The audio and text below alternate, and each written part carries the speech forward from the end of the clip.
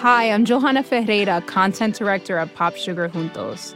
Juntos is all about celebrating Latinx culture, pride, our many intersectional identities, and joy. Thanks to support from Prime, there's so much to get into over at Juntos this month. From conversations with the Latinx minds behind our favorite new movies and resurrected TV shows, to thoughtful celebrity commentary and exclusive interviews with some of the biggest Latin music artists today. And it doesn't stop there. Get more of the music, movies, and shopping you love on Prime. Whatever you're into, it's on Prime. Visit Amazon.com/Prime to get more of whatever you're into, from streaming to shopping. And get all of our latest coverage at popsugar.com/juntos. Con amor, Johanna. This episode is brought to you by State Farm. If you're a small business owner, you know that it isn't just your business, it's your life. And whatever your business might be, you want someone who understands. That's why you might want to check out State Farm Small Business Insurance. Why? Because State Farm agents are small business owners too, living and working in your community. That means they know what it takes to help you personalize your policies for your small business needs. Like a good neighbor, State Farm is there. Talk to your local agent today. Hi, it's Sean. Today on the show, we're re-airing an episode from January of last year. It's a conversation about policing in America, and in light of the killing of Tyre Nichols, we think it's really important. Later this week, I'll also be talking with law professor and former police officer Rosa Brooks about this very difficult topic. But for now, here's my brilliant colleague, Vox.com race and policy reporter, Fabiola Cineas. The killing of Tyre Nichols by 5 police officers in Memphis, Tennessee, is the latest horrific example of police brutality in America. I haven't watched the video of the officers pepper spraying, tasing, chasing, kicking, clubbing, and punching Nichols during a traffic stop, which led to his death. But I've read the comparisons to the 1991 Rodney King beating, and I've listened to the cries of his grieving family members. Reports say that during the fatal beating, Nichols called out for his mom. The fact that the officers were all black, as is the police chief, and that they were all quickly fired and now face charges, including second-degree murder, doesn't mean policing has improved. Police still kill more than 1,000 Americans every year, and it was nearly 1,200 in 2022. And unarmed black people are killed by police at 3 times the rate of unarmed white people.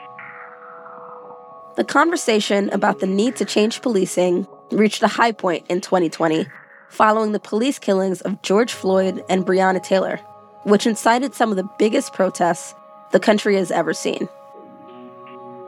But since then, Congress has failed to do anything, like pass the George Floyd Justice and Policing Act, which would have ended qualified immunity for police officers. And, it's worth pointing out, much of the reform options that have been proposed and debated in the past couple years wouldn't have saved Tyre Nichols.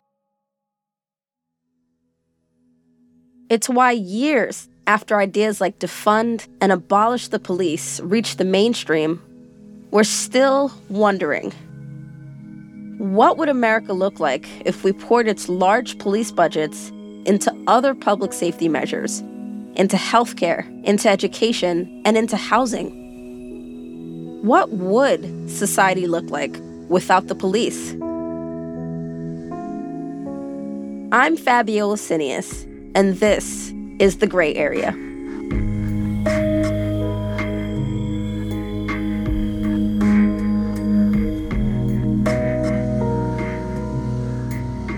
My guest today is Derecka Purnell. She's a lawyer and activist whose 2021 book, Becoming Abolitionist, chronicles her journey from police abolition skeptic to someone now dreaming up a world without the police. Derecka's work holds a mirror up to the institution of policing and questions not only its origins, but who it serves and harms today. I spoke to Derecka a little over a year ago about what it was like to grow up and call the police for everything, but then to realize that the people you're calling for help can hurt you. And of course, we discuss some common questions she gets, like what about rape and murder? And wouldn't Black women be some of the most vulnerable people in a society without the police? But I wanted to start by taking a step back. What does it really even mean to call yourself a police abolitionist?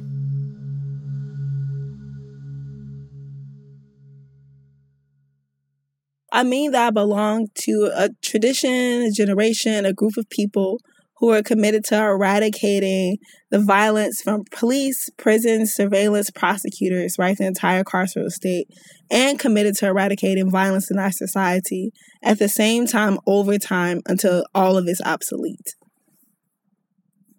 That is not a simple answer. I just want to get a sense of how you're feeling in this moment. I feel like you've been in the hot seat for a while now. I've watched since like early 2020. People just outright dismiss your abolitionist vision. So how does it feel to champion an idea that people seem to hate so much, but then at the same time, it's an idea that's being so well received? People are talking about abolition in a way that I don't think we've talked about before. Well, it depends on the people. I feel very lucky that there have been lots of organizers, scholars, thinkers, people in our community who've been organizing around abolition for decades, quite literally before I've been born. And so I'm coming in literally on the tail end of so much of the groundwork that's been laid by people who've come before me. And just how lucky am I to be an inheritor of that tradition, right? Abolition has always been unpopular, even since slavery, right? There were debates around whether there should be an anti-slavery movement or an abolitionist movement. There are critiques of abolition from the left, from the right, from liberals, from conservatives. So usually the most progressive stances in our society have always been under fire because the status quo is much easier to maintain it if you have the media, if you have corporations. So many people who have the power to maintain oppression controlling the narrative and the money. And so, yeah, I don't know if I've been in the hot seat any more than anyone who has been fighting to do this work for decades, centuries even. And I just feel lucky to be in their tradition. So in the beginning of your book, you talk about how the idea of abolition actually used to repulse you. So that's a pretty strong thing to say for someone who is championing abolition so strongly right now. So can you walk me through that journey? When did you first learn of abolition as a concept, and what really drew you in? Yeah, so I first learned about abolition as a concept maybe as a child, right? Because I learned about the abolition of slavery. I learned about the history of Black people on plantations who were running away to get free, who were engaged in insurrections, who were plotting rebellions, who were orating, who were traveling throughout the country, building an underground railroad. And so my first contact with abolition generally was through the context of slavery, which is also the context in which many abolitionists today draw on when we talk about contemporary abolition, particularly in response to the prison industrial complex. But when I was in college, I would hear organizers and activists talk about abolition at meetings or at protests, and I honestly just didn't even know what they were talking about. It's just hearing the word abolition or police abolition or prison abolition or even the abolition of borders, I just didn't take them seriously. I said, oh, you want to abolish police? Like where? How? Like why? What are we going to do with all the bad people, all of the horrible people? I mean, my response, my repulsion mostly came from a place of ignorance and just not really grappling or taking time to understand what these people meant when they were saying abolition. And it's not because I wanted to keep police necessarily or I wanted to keep prisons necessarily. It's because, like most people in this country, my ideas about policing and about prisons were largely unexamined, right? I hadn't taken time ever to really think about where did police come from? What's their role, purpose, function in this society? Do we need them in the way that I've been conditioned to believe that we need them? And so I was dismissive and repulsive because I just didn't take those activists seriously. And then years later, by the time I started studying and being pushed to think about abolition from other organizers and scholars and people who were in the community surrounding Cambridge, I was shocked to learn about the Abolitionist Project and still had lots of questions. I still have lots of questions, but it was very different from what I initially thought it was when I first heard it, more than a decade ago. And how does being a member of the Trayvon generation factor into your quest to learn more about abolition? Well, there are so many of us. When I say many of us, I mean people who are part of what Elizabeth Alexander calls the Trayvon generation, who watched Trayvon get killed, watched George Zimmerman go free, and have since continued to watch videos of police killings go viral. But in 2012, after Trayvon Martin was killed by George Zimmerman, me and so many other people across the country, we went into the streets to demand that the police arrest George Zimmerman. And we called that justice. We said that we wanted justice for Trayvon. And what justice meant at the time for me and for many other people is that George Zimmerman not only had to get arrested, but also had to get convicted. Right? That there also needed to be a change in laws like Stand Your Ground that were basically helping lots of white men get away with murder. And so I watched organizations that eventually became Dream Defenders, and I watched the formation of BYP 100. I watched all of these groups just catalyze a movement that was, the primary demand was to get someone arrested. And then from 2012 to 2014, 2015, in the aftermath of the Ferguson Uprising, I watched the same people that I organized with, that I demanded justice with, I watched them become police and prison abolitionists. I watched them grow and ask questions. I watched them become revolutionaries and engage in critical thinking and political education and form campaigns to close jails, to remove money from the police. And so what I really love about the book is that it gave me a little bit of space to talk about the political evolution of people like Charlene Carruthers and Phil Agnew. And I mean, so many different people right now who we see espouse abolitionist politics, but it didn't happen overnight.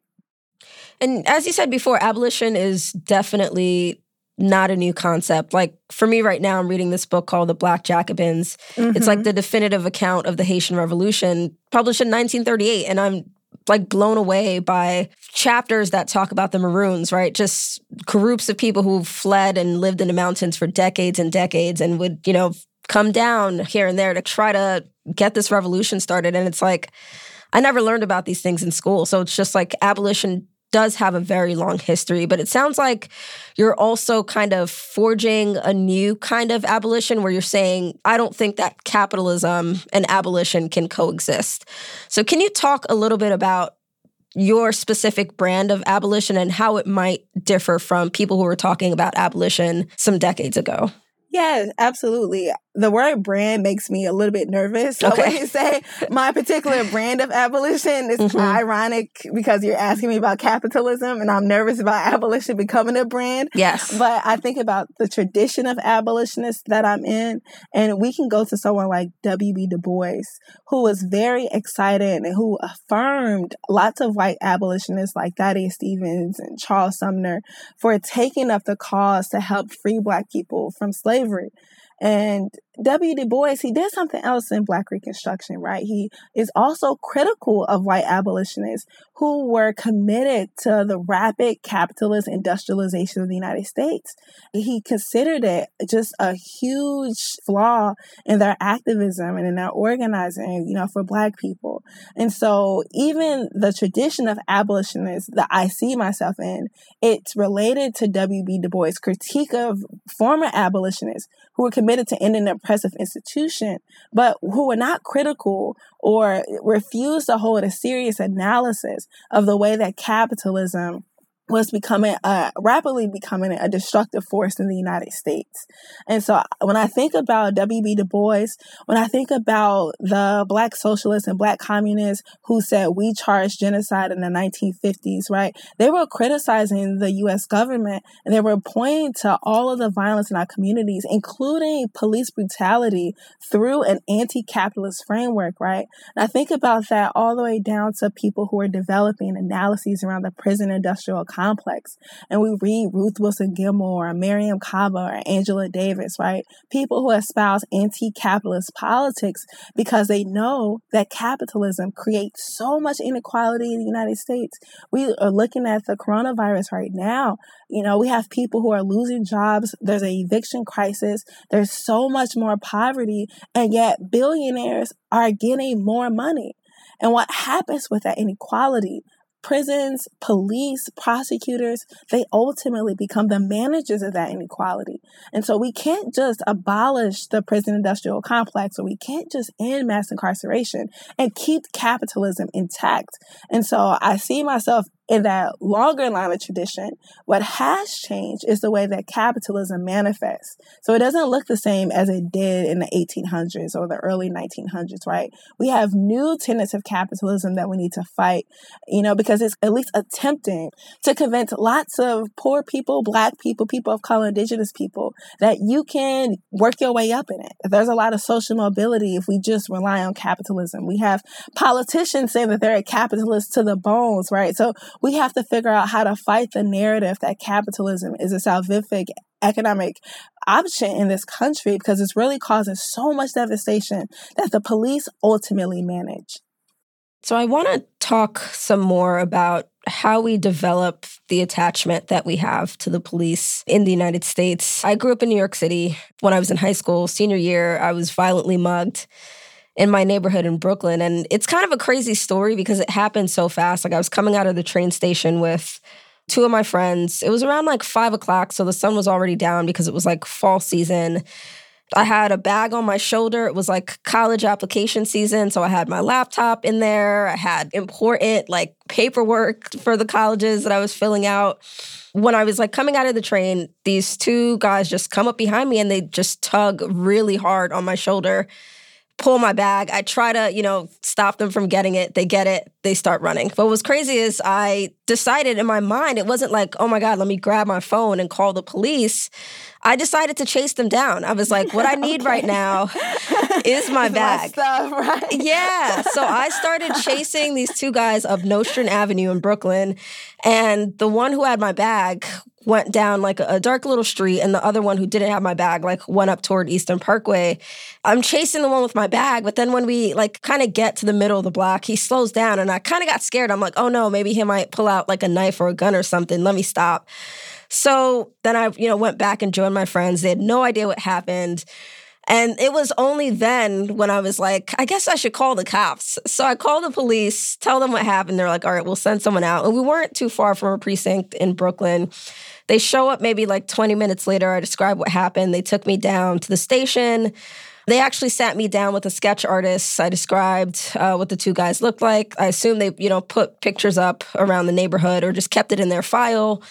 And then in the weeks after, I did ride-alongs with the cops. So they would be like, wow, yeah, meet us at this time. We'll take you around. So they parked me outside of like some basketball courts in the neighborhood. We sat outside of like popular restaurant. Oh my God. Yeah, and it was fascinating because I'm like, here I am. My bag with my laptop was at this point stolen like 3 weeks ago. And I'm like sitting out in a car, like doing a lookout with the police officers. Oh my gosh. Yeah, it got to a point where I was like, all right, this is okay. Thank you so much for your efforts, officers. But wait, they were getting paid and you were sitting there helping them, volunteering. Yeah, it's basically labor. Yeah, basically trying to see if I could see these guys. And I did feel uncomfortable. Part of me was like, oh, this is nice of the cops to like invest their time in doing this. But then I was also like, I'm not going to get my bag back. Also, if I see these guys on the court, I'm not going to sit and point them out. Like, it felt weird. And so whenever I think of abolition or calls to defund the police, I always think back to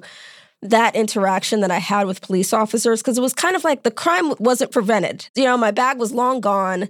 I still wasn't safe. My mom, whenever I would leave the house, was still like, be careful. Mm-hmm. Don't take your phone out on the train. And this was during the height of stop and frisk. So there were cops everywhere. And so even with knowing that in that small moment, the police didn't help me out, there was still this idea in my mind of like, okay, I guess things are better because there are cops standing on my block in Brooklyn patrolling. So can you just talk about why you think so many people hold on to the police as just something, as you also describe in your book? Well, thank you for sharing that story. Yeah. And I'm so sorry that happened to you. It's not fun, obviously, getting your important things stolen. Mm-hmm. When I was sick with COVID last year, I was too sick to bring my bike out my car. And the next morning I went outside, my bike was gone. It was my birthday gift. I only had it for a few months and I was so sad.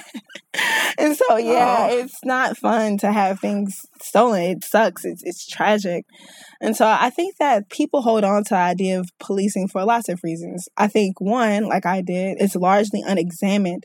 Police appear as normal, neutral fixtures of our society for a lot of people. Like, oh yeah, we have teachers, we have post office workers, we have cops, we have counselors. They're presented as first responders. When cities try to raise money for medical emergency services, what do? You see police, fire, and paramedics all listed. And so they're interwoven as normal fixtures of our society, despite the violent origins of their history and despite the continued practices that they do every day. I think that's one reason that I don't know if enough people have asked, why do we have police? Why is this the case that our society is set up like this, And the great thing about social movements and about activism, that it compels people to ask critical questions about the kinds of people we are and the kinds of society that we have, right? Someone had to ask, why is it that gay people can't get married in the United States? Or why is it that women can't get abortions in the United States, right? People have to ask and force these questions, because if you don't, you can assume that the very oppressive set of relationships that we have, the very oppressive institutions that we have, are normal. So we need more people to engage in activism so that we can compel others to think critically about what we have and ask if we can have something better. A second reason why I think we hold on to the idea of policing is because the people who continue to lobby to give more money to the police are people who also have lots of power. And they essentially present a dichotomy to people. They've had their neighborhoods divested of services, people who live in ghettos and class exploited neighborhoods, people who don't have democratic control over their schools. And then you have people in power saying, well, you're going to experience crime and violence if we don't have police. Wouldn't you rather just reform them? Right? And so what I think is on abolitionists to explain is that, well, we're not only trying to make police obsolete, we're also trying to figure out actually how to prevent violence, how to prevent the violent mugging that you just described, right? We're not trying to say, well, someone can just come and take your book bag and then there's not going to be anyone for you to call. That's not the goal of abolition. Abolition is, at least the tradition I belong to, we're asking, why are people selling book bags off of trains? Why did someone steal my bike out of my car, right? Like, why is it that the overwhelming majority of people who experience theft in this country are people who are poor? Right? The people who get the most taken from them are people who are poor, who are living in trailers, who are living in an apartment complex and project housing. And they're mostly experiencing theft and robberies and burglaries from other people who are poor. So if we had less inequality, perhaps there would be significantly fewer muggings, or people wouldn't be lurking in the middle of night to take out a bike to sell it for whoever knows what, right? So how can we reorient our society to fight the massive inequality that exists because of capitalism, because of racism, because of ableism, instead of just relying on police to be barely responsive actors to the inequality, which is what we have right now. Right. And here's the thing. All of that, you said for 3 weeks you were riding around with the police. The amount of labor that Brooklyn or the city of New York paid for those cops to do the patrol work with you, it could have bought you another laptop. That's a fair point. It could have bought you several laptops. Several. And so we're getting police, we're paying them thousands and thousands of dollars to replace things that are a few $100s. It makes no sense. It makes no sense. But instead, you were doing ride-alongs, and they literally put you in jeopardy of potentially identifying someone. That person may be going to jail. Maybe they're going to get a record. And then what's going to happen? They're going to get out of jail with a record. It's going to be hard for them to get a job. It's going to be hard for them to get housing. And they're going to probably steal again because they need to survive, right? So it's like, well, how do we actually disrupt the cycle by addressing the actual inequality and not just using police to be responsive to it?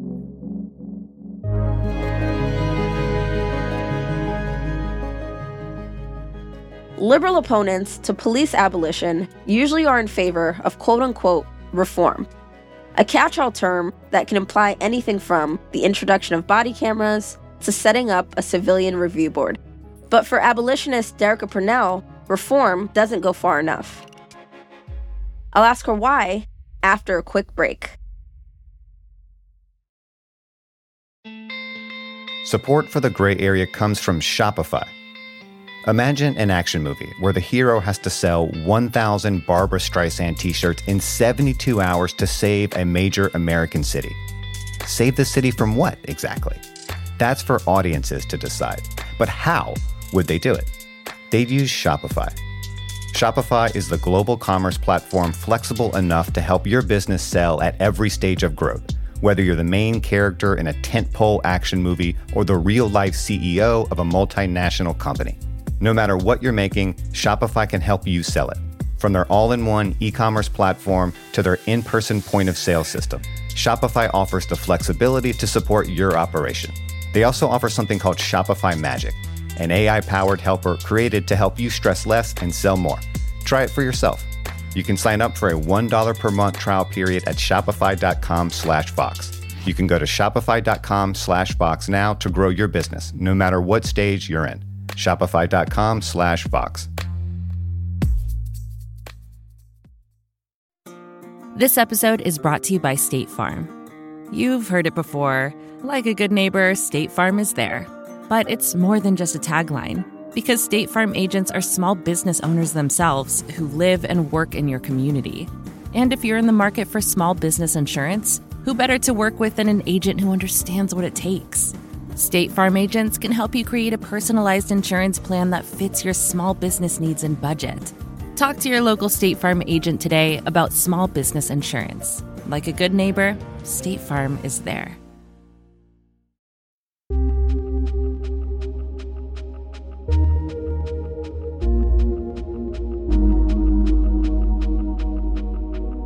So I do want to get into this idea that the police can be reformed. There are so many people, especially liberals, especially liberal politicians who many of us really look up to, who say, you know what, we hear what you're saying, defund movement. We hear what you're saying, abolitionists. Maybe they're not saying that, but they're saying, you know what, in the past, for example, if we take community policing, right? Biden, when he was campaigning in 2020, was saying, we just have not put enough money toward community policing. It was never fully funded, so we need to continue with that program. Why do you say that police reform isn't the answer? And I'll list off some other reforms, whether it's like community oversight boards, we have the banning of chokeholds, we have diversifying police forces, just have more chiefs who are Black, for example. Why aren't these reforms enough, according to what you've argued many times? For so many reasons. We can look at diversity, for example. Many of the police departments around the country are absolutely very diverse. New York City has a very diverse police department. Baltimore, St. Louis, all have very diverse police departments. And still, the brutality is still there. We can look at a place like Puerto Rico, where maybe 100% of the officers there are Puerto Rican, yet they're one of the most violent policing institutions that belong to the United States. And so diversity, what it does, unfortunately, it discourages people of color from filing complaints against cops, right? It's like, well, I don't know if this encounter was obviously racist because now I have a Black cop who's stopping me and frisking me and I don't like it. But I don't know if I'm going to go to the police department and say, what this Black cop did was racist. And so we see where there's community policing and diversity, we see decline in people reporting cops for misconduct. It has a perverse effect.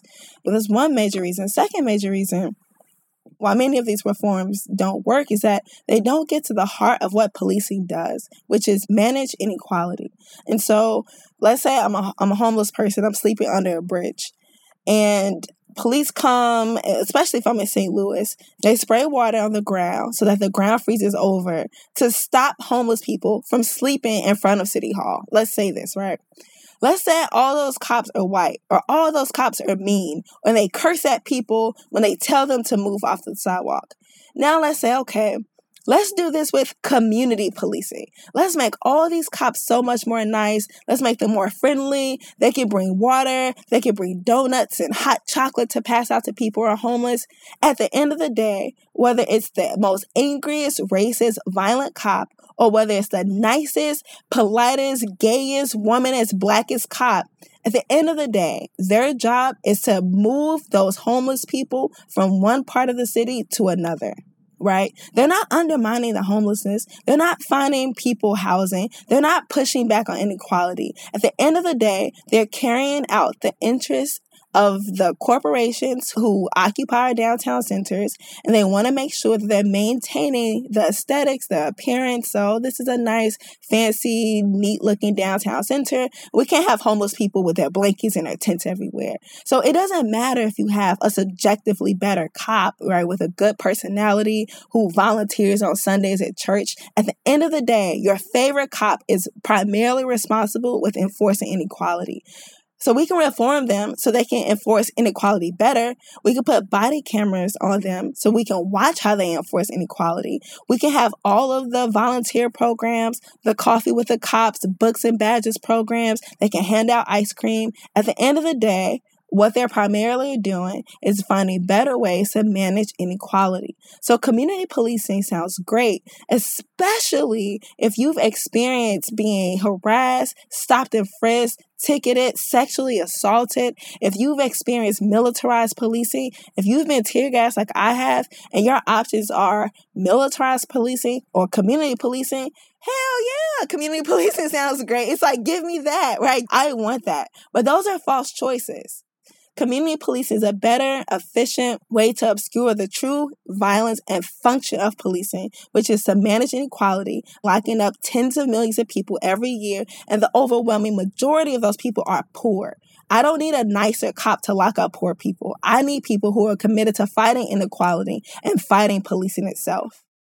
Yeah, that makes me think of the example of Camden County and how a lot of people love to look at Camden as this model for police reform. So in 2013, Camden disbanded its police force, and then it kind of rebuilt it and replaced it with a county-wide one. And crime did decrease, right? So looking at numbers from a Reuters story, the police reported 1,161 violent crime incidents in 2019, and that was down 42% since 2012.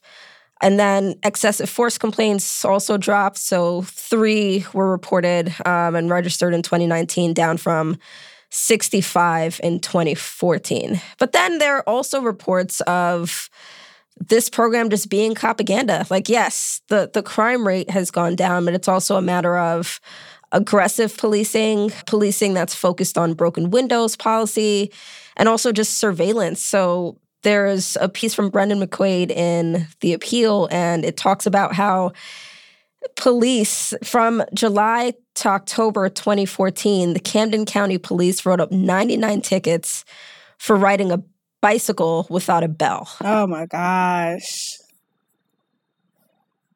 And they basically struggled to process about 125,000 different cases, citation tickets that were issued by the new force between 2013 and 2014. And so it was like a 97,000 case increase from the previous year. And most of those cases were for petty offenses. So what is your response to the fact that data is skewed? It looks like even there are studies that show policing works to decrease crime. So if we look at different strategies like deterrence or hotspot policing, like one study, for example, found that deploying police in high crime areas was associated with less crime in New York City. So I just threw a lot at you, but just any kind of comment on the fact that there is some research that suggests that policing can be successful to reduce crime. But then it's also like, should we be thinking of crime reduction as our only goal to society, to bettering society? Yeah, I mean, that's a fair question. I think the first thing I'll speak to right now is Camden. So what happens with police reform, and I would absolutely call it propaganda, is that it zooms in on what changes have been made with policing in a city like Camden. What often gets failed to mention alongside policing is that, especially in Camden, is that the poverty rate in Camden fell it dropped significantly. At the same time that people were touting that all of these reforms in Camden was improving policing, they failed to mention that poverty had also declined in Camden because the state of New Jersey was trying to incentivize companies to move there in order to catalyze the economy. And so when, again, inequality decreases, we see less violence because people aren't stealing book bags from young Black girls getting off of trains in New York City, right? So there's a decrease in inequality, but yet the inequality goes out the window. The poverty rate, all that conversation goes out the window about how that actually reduces harm. And then the focus is on, look, clearly this was the police. No, all these other factors happen. If we look at the Government Accountability Office, when they analyze the results of the crime bill, they say, well, putting all these additional officers on the street only yielded about a 2% reduction in what we call crime. What actually caused more reduction in crime was all of these developments in education, early childhood education, job growth in these areas and in these different communities. And so what's bad usually about the police literature is that it looks at policing in isolation, and it doesn't take into account other economic programs that are happening, other shifts in education that are happening, the rise in mutual aids in particular neighborhoods. Even with Black churches, the level of mutual aid and charity that Black churches do in areas where violence is reportedly higher. None of that gets taken into account in these research studies where it says, well, we put 18 more cops on this block every day for the past year, right? So we can't just have such a narrow research focus because then we applaud the results of that without looking at the full context of what happens in that city. So does that mean that a combination of policing and increased social services can lead to the kind of society that you envision? I mean, by your own example, do we want police to be giving tickets to people who are riding bikes who don't have bells, right? Because right now, that's a combination that we have. We have people who are still being ticketed for silly, arbitrary offenses. We still have about 15,000 homicides every year in the United States. I don't think that the combination is effective. And one significant reason, and this is related to the lack of context that affirms the more police presence, one significant reason is because police often sabotage alternatives to policing. And so we see where there are street violence interrupted programs throughout the country.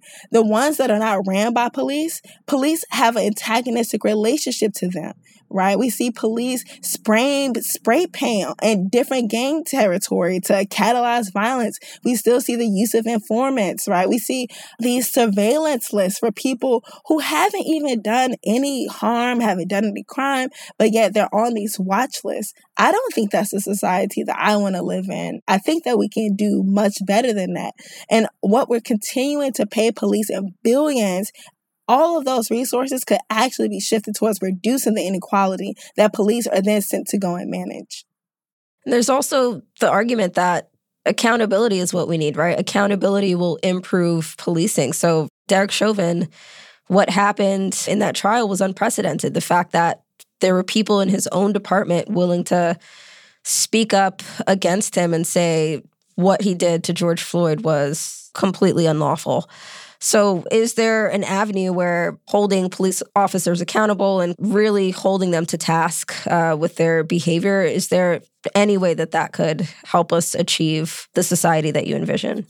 I don't think so. I don't think so for lots of reasons. One, what happened with Derek Chauvin, I wouldn't say is unprecedented at all.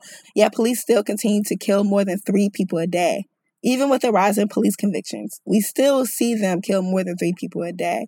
Often when cops get convicted, sometimes they get prison time. And if they do, they don't get the same amount of prison time that lots of other people who commit similar offenses do, even though they're supposed to be technically holding up the law. So we see less punishment, less prison time for cops who are engaging in egregious behaviors. And then I'll say 2 more things about this. Yeah. The accountability, especially with the police convictions, it doesn't necessarily take into account that the Supreme Court grants police with the power to make violent calls in split-second decisions, right? The court says, look, police officers, they don't have time to be weighing what's going to be the full consequences of my actions if I need to stop violence that I am alleging that is happening, right? I have the power to make a split-second decision based on my best judgment about this particular situation. I get to deploy force, or I get to shoot, I get to hurt someone, and I have the power to do that with a split-second decision-making that has been granted by the Supreme Court. So if the court says cops have to make split-second decision-making in determining when to use force, do we think in that split second that the court says cops have all the time, that they're going to say, wait, before I pull this trigger, remember Derek Chauvin was convicted of killing George Floyd, right? According to the court's own logic, they don't have time to make those calculations. And so we're trying to assume that the punishment that they're going to receive through a court conviction would then offset what the Supreme Court says that they don't have to consider. So that's not going to work. The second reason that's not going to work is that, again, we can use Derek Chauvin. Let's say that Derek Chauvin, he's going to go to prison, I think, for 20 years.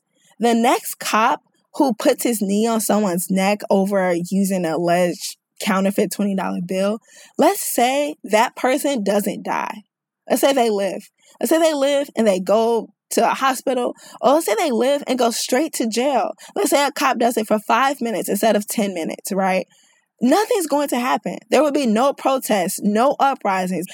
20 million people are not going to go into the street every time a cop harm someone by putting their body into their neck if that person does not die. And so if we only can count on convictions and accountability and justice when someone is killed by the police and not the daily mundane stops and frisks, hits, assaults, intimidation, that's what at stake. Right? Not the spectacular killings that go viral, but the everyday nature of policing. That is what at stake. And so the accountability, it doesn't speak to how violent everyday policing is. And unfortunately, using those spectacular cases to try to stop police from being so violent, it just is not going to lead us to a lot of success. And I've watched people get curious about abolition, and a lot of Black women too, right? But they'll stop engaging when they get to the what do we do about the rapists? Won't we still have murderers? What do we do with them? How do we address the rise in crime? Like in 2020, the U.S.'s murder rate went up by almost 30%. So people seem eager to get to these gotcha moments to try to counter the abolitionist imagination. But then it's also, right, a legitimate fear within us of just like, we're not safe, we're not going to be safe. How do you approach that? Well, I want to respond quickly. So I don't know if that statistic is accurate, that the murder rate increased by 30%. And the murder rate has also been historically low over the last 30 to 40 years. Yeah, so the more information is just that the murder rate went up in 2020, but crime overall fell by 4 or 5% in 2020. And there's also disputes around the 30% figure from the FBI and from the New York Times. Yeah. So yeah, I didn't want to just respond to the question without contextualizing again the statistic. Absolutely.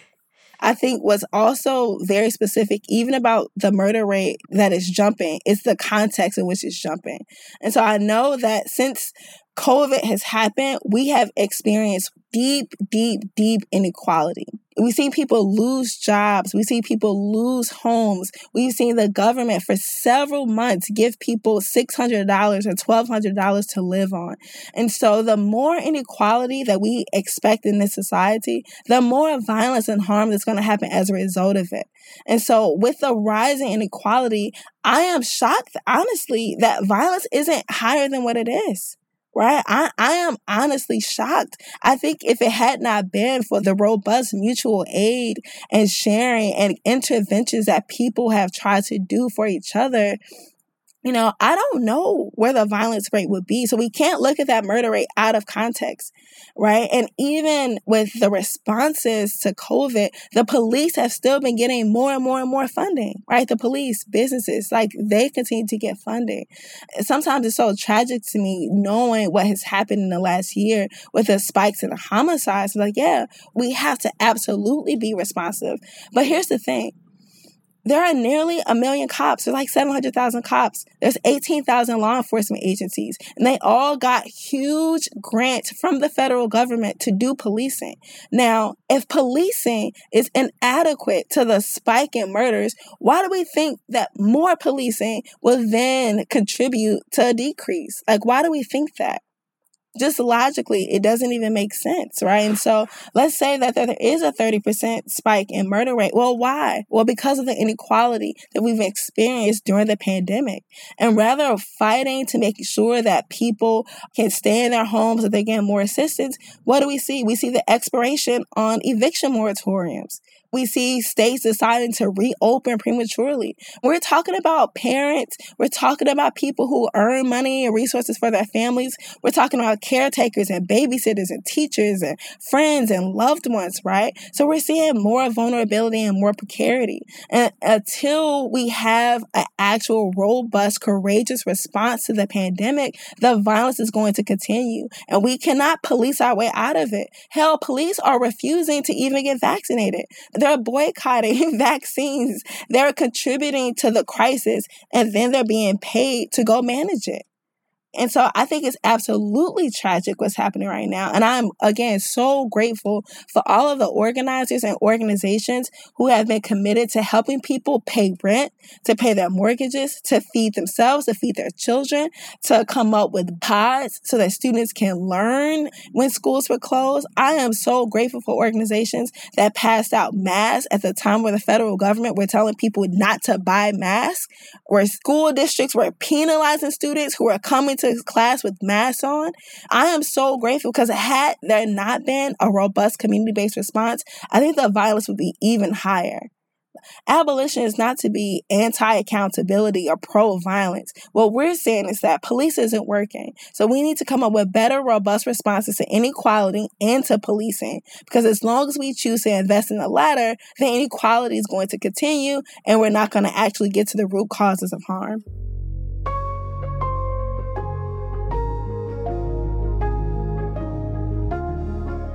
That all sounds great, but would any of this actually work? That's a typical follow-up question that an abolitionist might hear, maybe even from a progressive. What about the bad people who are just determined to steal, vandalize, or do harm? After one last short break, I'll ask Erica, would abolishing police make us less safe? Support for this podcast comes from Constant Contact. If you're a business owner, you already know that it's really, really hard to cut through the noise of everyday life. If you want to connect with your customers, you need to break through the noise. You need Constant Contact. Constant Contact is a marketing platform that makes it easy to reach new audiences, grow your customer list, and connect over email, text, social media, and more. Whether you're a marketing guru or just learning the ropes, Constant Contact offers writing assistance tools and automation features that make it simple to say the right thing at the right time. So get going and start growing your business today with a free trial at ConstantContact.com. Just go to ConstantContact.com right now. Constant Contact, helping the small stand tall. ConstantContact.com.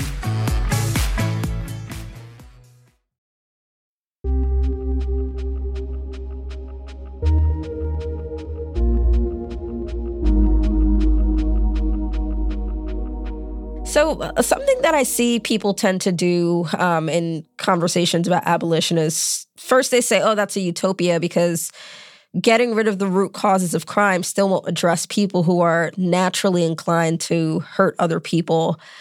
What is your response to that? Like, do you believe that humans are just inclined to be violent and want to kind of get over on other people? Or is that capitalism? Is that our socialization that has caused us to be this way, right? Like the person who took the bike from your car. Well, if I had to make an assumption about the kind of person who took the bike from my car, I would assume that they probably don't I don't know, own a home or have lots of resources and wealth, I would assume that they're not lurking the streets, like trying to steal bikes from people's cars because they live a comfortable life. If I had to make that assumption. When I used to steal from my mom and from my grandmother, it was because I didn't have money. Like, I don't know why we mystify why people commit harm. Like, when I do these trainings with abolitionist groups, I ask them, I say, raise your hand, if you have ever been a victim of, like, theft, if someone has ever stolen from you. Everyone raises their hand. And then I'll say, raise your hand if you've ever stolen from someone. And then people will raise their hand, everyone will start laughing, and then eventually you'll see that people steal from each other for lots of different reasons. And so, I don't know, I'm a person of faith, I guess I'm a Christian or whatever. I think that there's bad things that people do. The overwhelming majority of violence is not because they're just people who are born that way. And if so, one question I do ask to those people who will say, some people are just evil, some people are just wicked. I'll just ask, well, do they all just happen to live in the United States, right? When we look at the level of mass shootings in this country compared to other countries, do all the people who are just born evil just all happen to live here? Or is it that we have more guns than we have people in this country? And we have a Congress who refuses to do anything about that, right? Like, why are there 15,000 homicides here every year and not in other places with similar populations? Why is it that the inequality is so massive here and not in other parts of the world, right? Why is sexual violence against indigenous people so high, in the United States? So it could just be the case that, yeah, there are just evil people in the world that are all just born in the United States. But I don't think that's true. I don't think that's the case. I think that we are deeply socialized in the United States around violence. And what abolitionists are trying to do is undermine that socialization and put forward a different way of being in the world. And it's not going to happen overnight. We're not going to eliminate 14,000, 15,000 murders overnight, homicides overnight, rather. But what we can do is, we can change the social relationships in the United States so that by the time we actually get, down to 1,000 homicides or 200 homicides, maybe we can have better accountability in a way that's caring and thoughtful, in a way that actually might prevent other harm, or actually might take into account the real circumstances and offer some relief for the survivors and the person who caused the harm. Maybe we'll have more time to create a better system of response rather than the one that we have now, because we have, again, hundreds and hundreds of thousands of cops, and we still have so much sexual violence and so many homicides. And it's just an inadequate response to the harms of our nightmares. And so that is why I'm excited about what abolitionists are fighting for. And I know it's going to take time to get there, but I think it's more than worth the pursuit. So in thinking about getting there, is there a specific plan or roadmap for abolition? What is the relationship between abolition and time? Is abolition right now, or is there a future date that you're working toward? Or are the actions that we're doing today all considered part of the abolitionist dream? I would say it's more than just a dream. I think that there are lots of things that are happening that can be considered abolitionist, right? So abolition is not just simply the eradication of the institution of policing or mass incarceration or the carceral state. It's also building up the kinds of people, neighborhoods, relationships, planet that we all deserve. And that's always happening, right? And so in terms of a timeline, there are different people who are fighting on different timelines for broader visions that lead towards an abolitionist future. So when I listen to climate justice activists fighting to stop emissions or fighting to stop the increase of Earth's temperature by 4 degrees in the next 10 to 30 years, that has abolitionist implications, because the more that the planet heats up, the more there's going to be climate refugees, the more chaos there's going to be across borders, the more that governments are going to deploy police and the military to go be responsive to them. Right? So I would think of something like that as a very specific timeline that has abolitionist implications. And so when we think about abolition's relationship to lots of different struggles for justice, some of them do have concrete timelines. Others, it really depends. Do I think that I'm going to be alive to see the total eradication of the prison industrial complex? Absolutely not. I'm not going to be here. I doubt my children are going to be alive. You know, maybe my grandchildren if we still have a planet by then. But what I hope is that I am doing what it takes right now, during my brief time on this planet, to make sure that the foundation is being laid, to make it easier for the next group of people who are fighting to reduce resources from the police, who are fighting to reduce our reliance on the police, who are fighting to reduce the reasons why people think they need police. And everything I just listed, all of that's happening right now, and it's going to continue to happen over time. It's just about whether people are going to sabotage that by continuing to give money to the police. Are there ever any moments when you feel like abolition just feels way too big, too daring for us to just imagine our liberation in that way and just demand it? Yes and no. Interestingly, what used to at least feel so overwhelming to me was fighting or stopping climate change.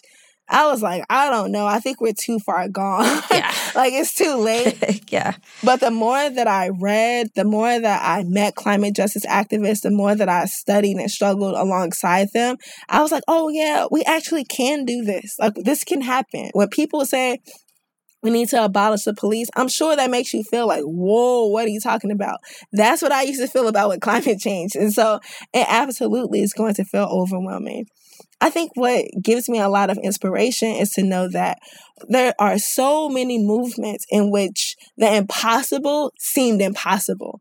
From the abolition of slavery to women's suffrage to some of the demands it gains from the civil rights movement, you know, to the fight for the 8-hour workday, the fight for Social Security, all of these struggles that we benefit from right now, they once seemed impossible, right? There are abolitionists and insurrectionists who fought to end slavery, who never got to be free, who never got to experience it. And it is in their tradition, in their legacy, that I'm just like, wait, you know, I may not be able to see this, but it's so important for me to do what I need to do now, because that's the tradition that I come from and that's where I learned. So there's that. The part where I am a bit curious or pessimistic, or I'm just wondering like, wow, is this going to manifest in the way that I hope it does, is actually around white violence. I remember when Sandy Hook happened, and a white gunman walked into an elementary school and killed white 5- and 6-year-olds. And nothing radically changed about gun violence in this country. Like, nothing. I was like, oh, y'all are pretending that this society is so progressive. Y'all are pretending that you really care about violence, that we need police to come and be first responders when these mass shootings happen. But you aren't committed to even saving white 5- and 6-year-olds. Like, what does that literally mean for everyone else, not only in this country, but in this world? And so I have a deep sense of pessimism and anger towards that idea. And the same people who keep telling us we need to fund more police in order to be responsive to violence actually won't do anything courageous to stop the rampant gun culture in the United States. And that angers me. Yeah, throughout this whole conversation, I've just been thinking about Dylann Roof. For me, when I think about like the most violence, I think about Dylann Roof and I'm just like, wow, what kind of world should we be imagining right now? Can we create so that something or someone like a Dylann Roof, right, shooting up churchgoers, so that couldn't happen again or just never happen? Like, what kind of world could we live in? Do you have time for one more question, Derrica? And it's just a question about the future. Yeah, of course. Awesome. So it's 200 years from now and we've achieved abolition. For me and you, Black women, what are we able to do? And in the conclusion of your book, you talk about neighborhood councils, childcare, you talk about conflict resolution, health clinics, green teams. So what do we have access to 200 years from now? And what are we able to do? Oh, wow. This is so good. This is so good. I've been thinking a lot about invisibility. There's this, you know, like this social media thing about what it means to be seen, and Black women are not seen, and we celebrate and applaud Black visibility and Black mobility. But I'm actually very curious about what invisibility will look like. Like, what does it mean to not feel like a target or not to feel like you have to be tasked with breaking barriers, even within your family or outside your family? So I imagine a world where Black women in particular get to live very normal, exciting lives or mundane lives if they choose to. I imagine that they have new kinds of problems, right? That's the world that I'm ultimately fighting for. How do we get new kinds of problems? So many of my friends, they want to be partnered, young Black women, in their 30s and early 40s. They want to be partnered. And I always tell them, like, girl, you need to become an abolitionist because mass incarceration is disappearing 1 million Black men who you're attracted to, right? And so it's so sad to know that it seems like many of our options have been stifled by misogyny, by patriarchy, by capitalism. So in that future, I imagine lots of options, different kinds of relationships, intimate relationships, different kinds of friendships. I imagine Black women being able to experience love that's not predicated on whether they'll be able to have health insurance, right, in a marriage or a house because their husband's making more than them. Or I imagine a society where there's no private property and we get to experience our lives based on, for example, I think about Airbnb all the time. How Airbnb, it gentrifies communities, it displaces poor communities, and, we have companies who are buying houses and flipping them just so they can be Airbnb. And I was like, wow, after the revolution, what are we going to do with all of these mansions? I want something where you don't have to rely on an income to experience beauty.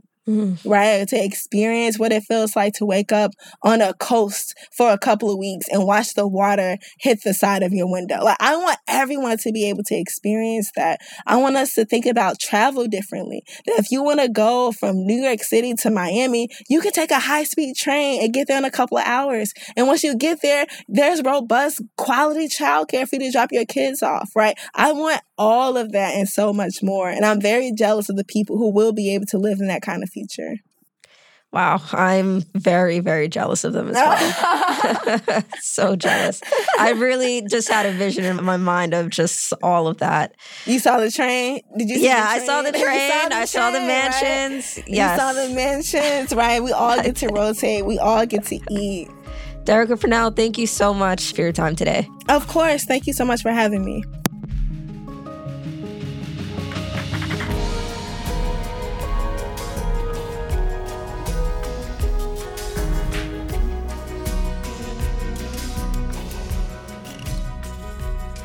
Eric Janikis is our producer.